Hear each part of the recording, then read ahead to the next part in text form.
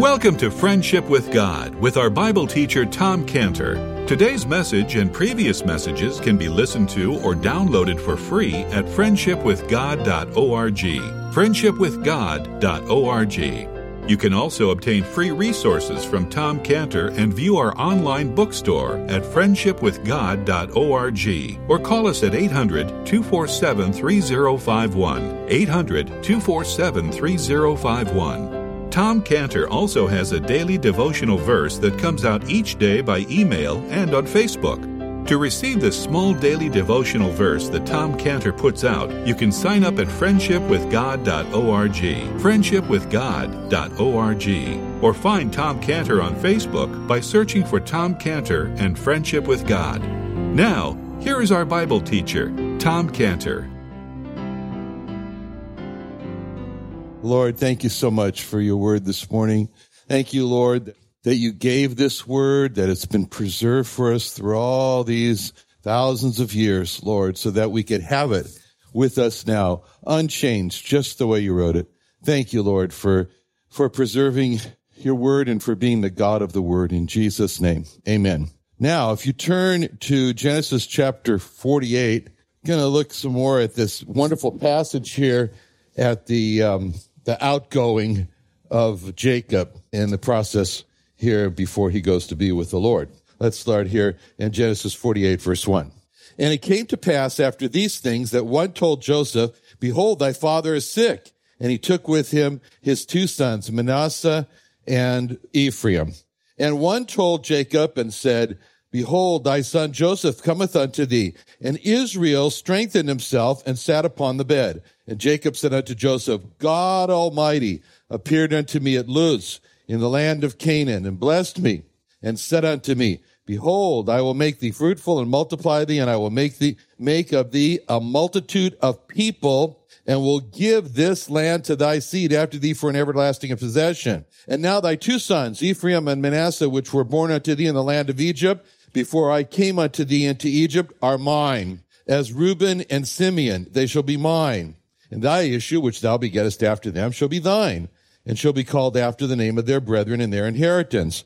And as for me, when I came from Padan, Rachel died by me in the land of Canaan in the way, when yet there was but a little way to come unto Ephrath. And I buried her there in the way of Ephrath, the same as Bethlehem. And Israel beheld Joseph's sons, and said, Who are these? And Joseph said unto his father, These are my sons, whom God hath given me in this place. And he said, Bring them, I pray thee, unto me, and I will bless them. Now the eyes of Israel were dim for age, that he could not see. And he brought them near unto him, and he kissed them and embraced them. And Israel said unto Joseph, I had not thought to see thy face. And lo, God has showed me also thy seed. And Joseph brought them out from between his knees, and he bowed himself with his face to the earth. And Joseph took them both, Ephraim on his right hand, toward Israel's left hand, and Manasseh in his left hand, toward Israel's right hand, and brought them near unto him. And Israel stretched out his right hand and laid it upon Ephraim's head, who was the younger, and his left hand upon Manasseh's head, guiding his hands wittingly, for Manasseh was the firstborn.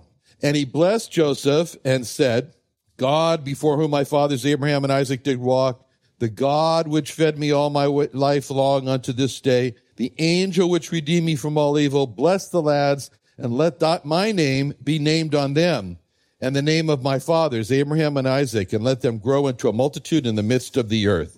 In our last study, you remember, we started, it's the last chapter in Jacob's life. It's the last chapter in Jacob's life. It's the last section in the book of Genesis. And it all really started in the last part of last chapter 47, verse 29, when it said, the time drew nigh that Israel must die.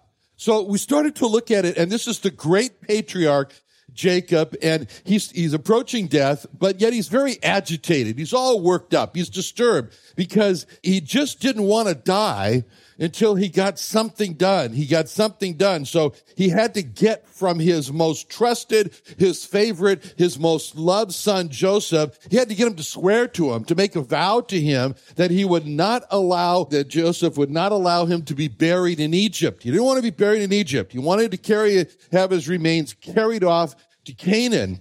And so, surface, when we looked at that, we thought, well, what difference does it make? What difference does it make whether it's Egyptian worms or Canaanite worms that eat his body? What difference does it make, But it made all the difference in the world to Jacob, because Jacob saw, as he was approaching the end of his life there in Egypt, he saw the greatest danger that was posed to his children and to his descendants. And he wanted to make this last statement with his remains. And the statement was, Egypt was not for them. They do not belong to Egypt. It's not part of them. And so as we saw this, we understood how Jacob was really speaking to us in this, because the great concern that he had is the greatest danger that there is for believers, and that's the danger of being allured away from God by the world. It's the danger of what the Bible calls the secret enticement of the heart. Job talked about that in Job chapter 31:25. Job 31:25, where Job says, if I rejoiced because my wealth was great, and because mine hand had gotten much. Job 31:27, he says, and my heart hath been secretly enticed, or my mouth has kissed my hand. Well, that's quite a boy, that's good. That's the danger. That's the danger of having some amount of wealth. You don't have to be a, billionaire, but just enough to live a comfortable life and to be secretly enticed inside by saying, who needs God? Why do I need God? I have enough money in life. And that's the heart that's secretly enticed and drawn away from God. And this is the danger at looking at what God has given to us He gave us strength to accomplish whatever we do in life. And the danger is to say, oh, it's my own hand that did it. It's my own hand that got me much. I didn't do it. God did it.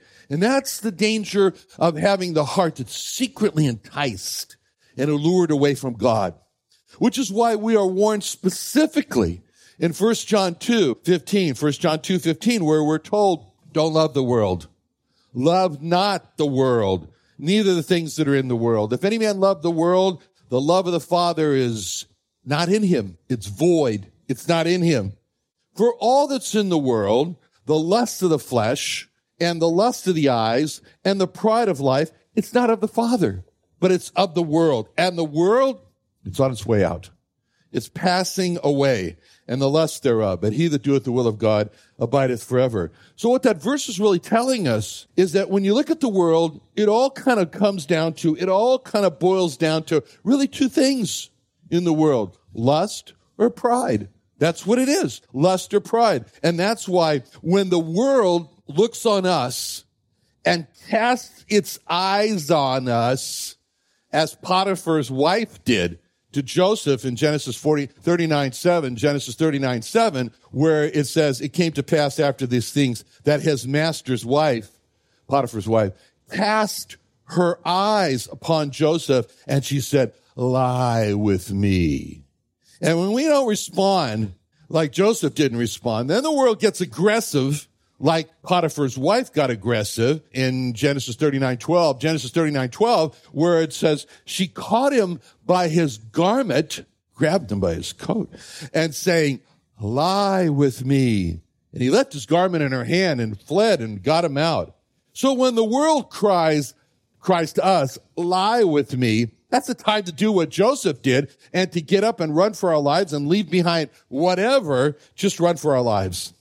And this is why the Lord Jesus Christ told us there's one person, he said, don't forget this person. Don't forget this person who loved the world, and always remember that person. Who was it? That's it. It was Lot's wife. He says, remember Lot's wife. Luke 17:31. In that day, he which shall be upon the housetop and his stuff in the house, let him not come down to take it away. And he that is in the field, let him likewise not return back. Remember Lot's wife. So the Lord said, remember Lot's wife. Whosoever shall seek to save his life shall lose it. Whosoever shall lose his life shall preserve it. So Lot's wife, and we remember this, what happened to her. I mean, there she is. She's out in the field. She's being pulled by the hand of the angel. Can you imagine? She's being pulled by the hand of the angel who said, get out of Sodom, get out of Sodom. And it wasn't just physically get out of Sodom. It was get your heart out of Sodom. And so he's forcing her to run for her life. And what does she do? Inside, we don't see it. Inside, she's secretly enticed in her heart. And she turns around and she looks, and it wasn't just like, I wonder what's going to happen. It was with a look of longingness. It was like, oh, Sodom, my friends of Sodom, all the things I had in Sodom, the life that I had in Sodom. And it was that look that instantly God turns her into a pillar of salt. That's why the Lord Jesus says, don't ever forget her. Remember Lot's wife. I mean, just think of Joseph. Joseph, who left behind his coat. And what if Joseph had said, oh, my coat, I got to go back and get my coat. I can't lose another coat the second time. I'm going to go back and go get my coat. And if he had done that, you can be sure that he would have found himself lying with Potiphar's wife. And that just doesn't mean telling a fib.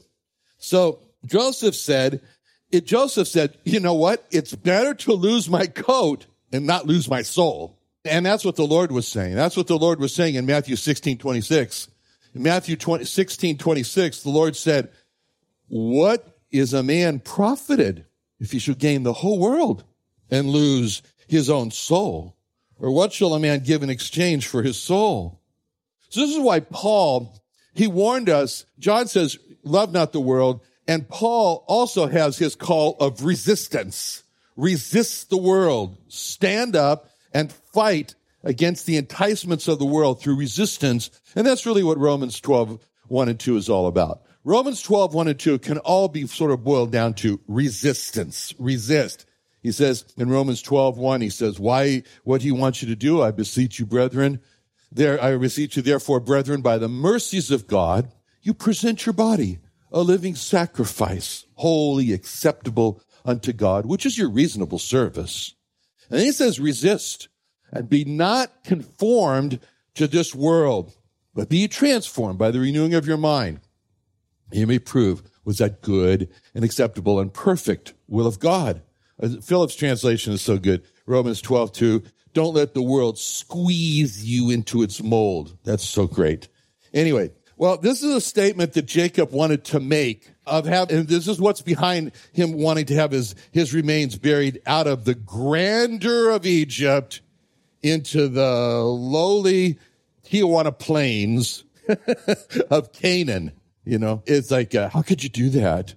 But that's what he did. Now, we're starting a section here on the blessings that Jacob is going to give to his sons. It's very significant. You might look at it and say, so what's so important about Jacob blessing his sons? Well, it's really a great transition in the history of God's people here, because for hundreds of years, God's people was one person, God's people was one person named Abraham.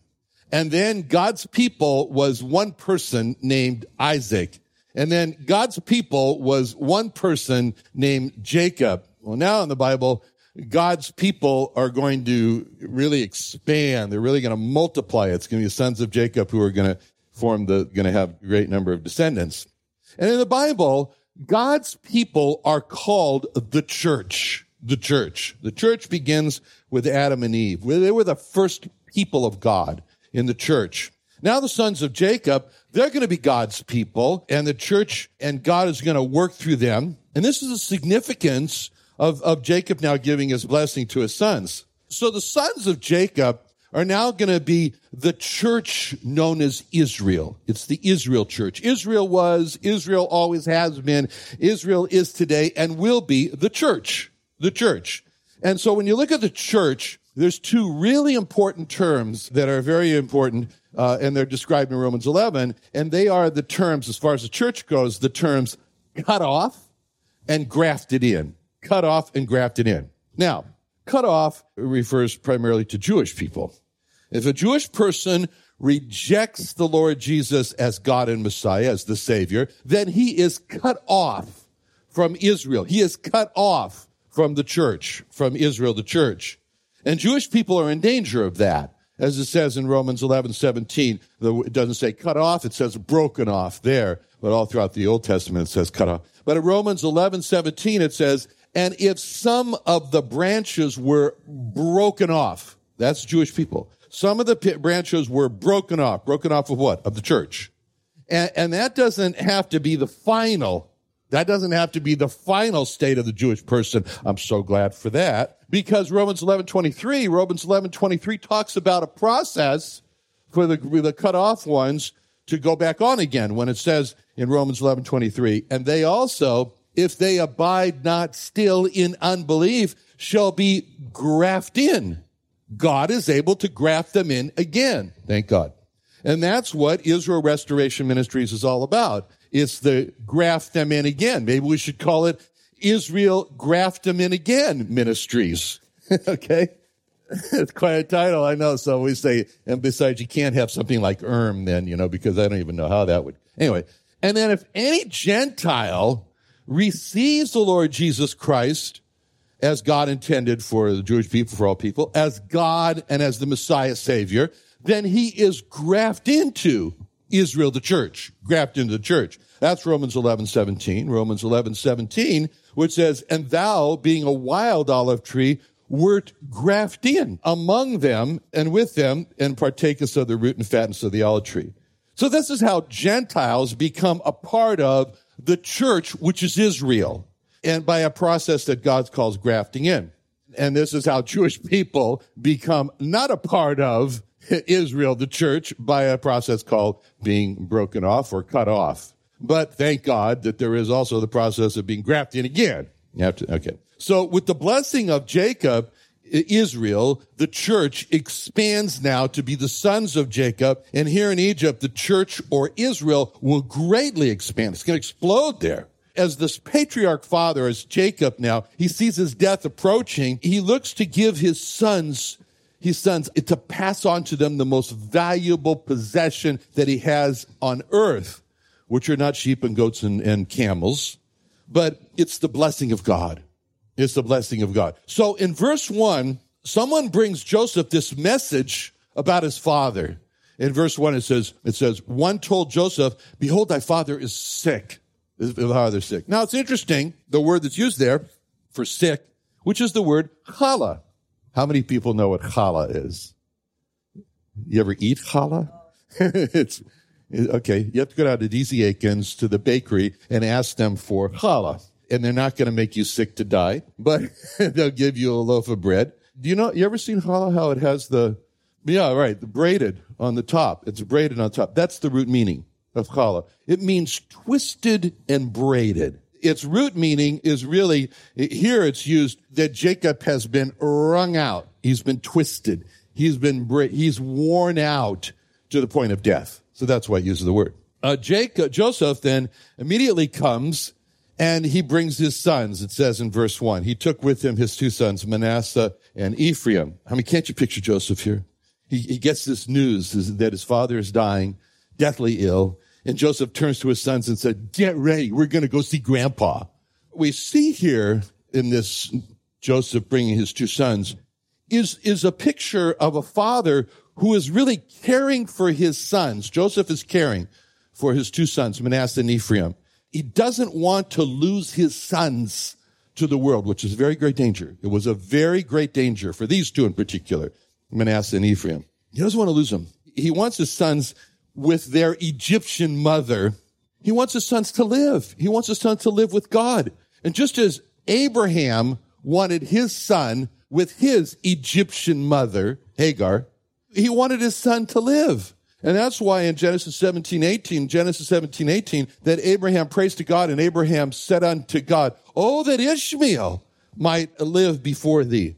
This is the heart of a true father here, who above everything else in life, he wants his children to live with God. And so what we see in Joseph he's doing here is he's bringing his two sons to have this special time, this time alone with their godly grandfather. This meeting should have a lasting influence, be imprinted on them to influence his sons to choose God instead of Egypt. So Joseph, what he's trying to do here is to set the die, set the mold with his two sons that would later affect generations after him. And there's one man who's going to come out of these future generations, and he has the name of Moses. And he's going to make a decision that Joseph is trying to instill in his two sons here, and that decision is memorialized in Hebrews 11:24.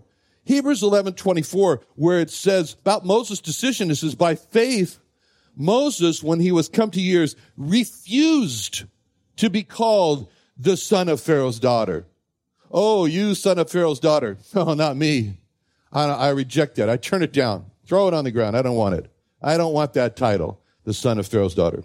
He says he refuses that. And then Hebrews 11:25 goes on to say, choosing rather to suffer affliction with the people of God than to enjoy the pleasures of sin for a season. The key words in there, choosing to be with the people of God. To be with the people of God, rather than to be with the Egyptians and enjoy all the pleasures of sin. It says that Moses esteemed the reproach of Christ, the reproach of Messiah, the reproach of God, greater riches than the treasures in Egypt, for he had respect unto the recompense of reward. See, that's what Joseph is trying to instill into his sons. He wants them to make the decision that Moses later would make. So it's a very tender scene here. It's a very, very tender scene. It's intimate. It's a loving father, Joseph, caring for his sons in a very special way to bring him to see their grandfather, his father, as he's dying. You know, some people think, well, you know, young people should be shielded from old people. It's not good to bring young people. Old people is very depressing, you know, especially when they're close to death. But this is not what Joseph thought. This is not what Joseph thought. Therefore, he brought his two sons to be to the dying father, Jacob. It's a good thing. It's a good thing for young people to be around old people. It's a good thing. You know, we homeschooled our kids for 14 years and begin to sort of see some characteristics about kids who have been homeschooled versus go to public school. For one thing, kids who have been homeschooled, they gravitate very naturally to older people. They interact well with adults, and because that's really who they're mainly with.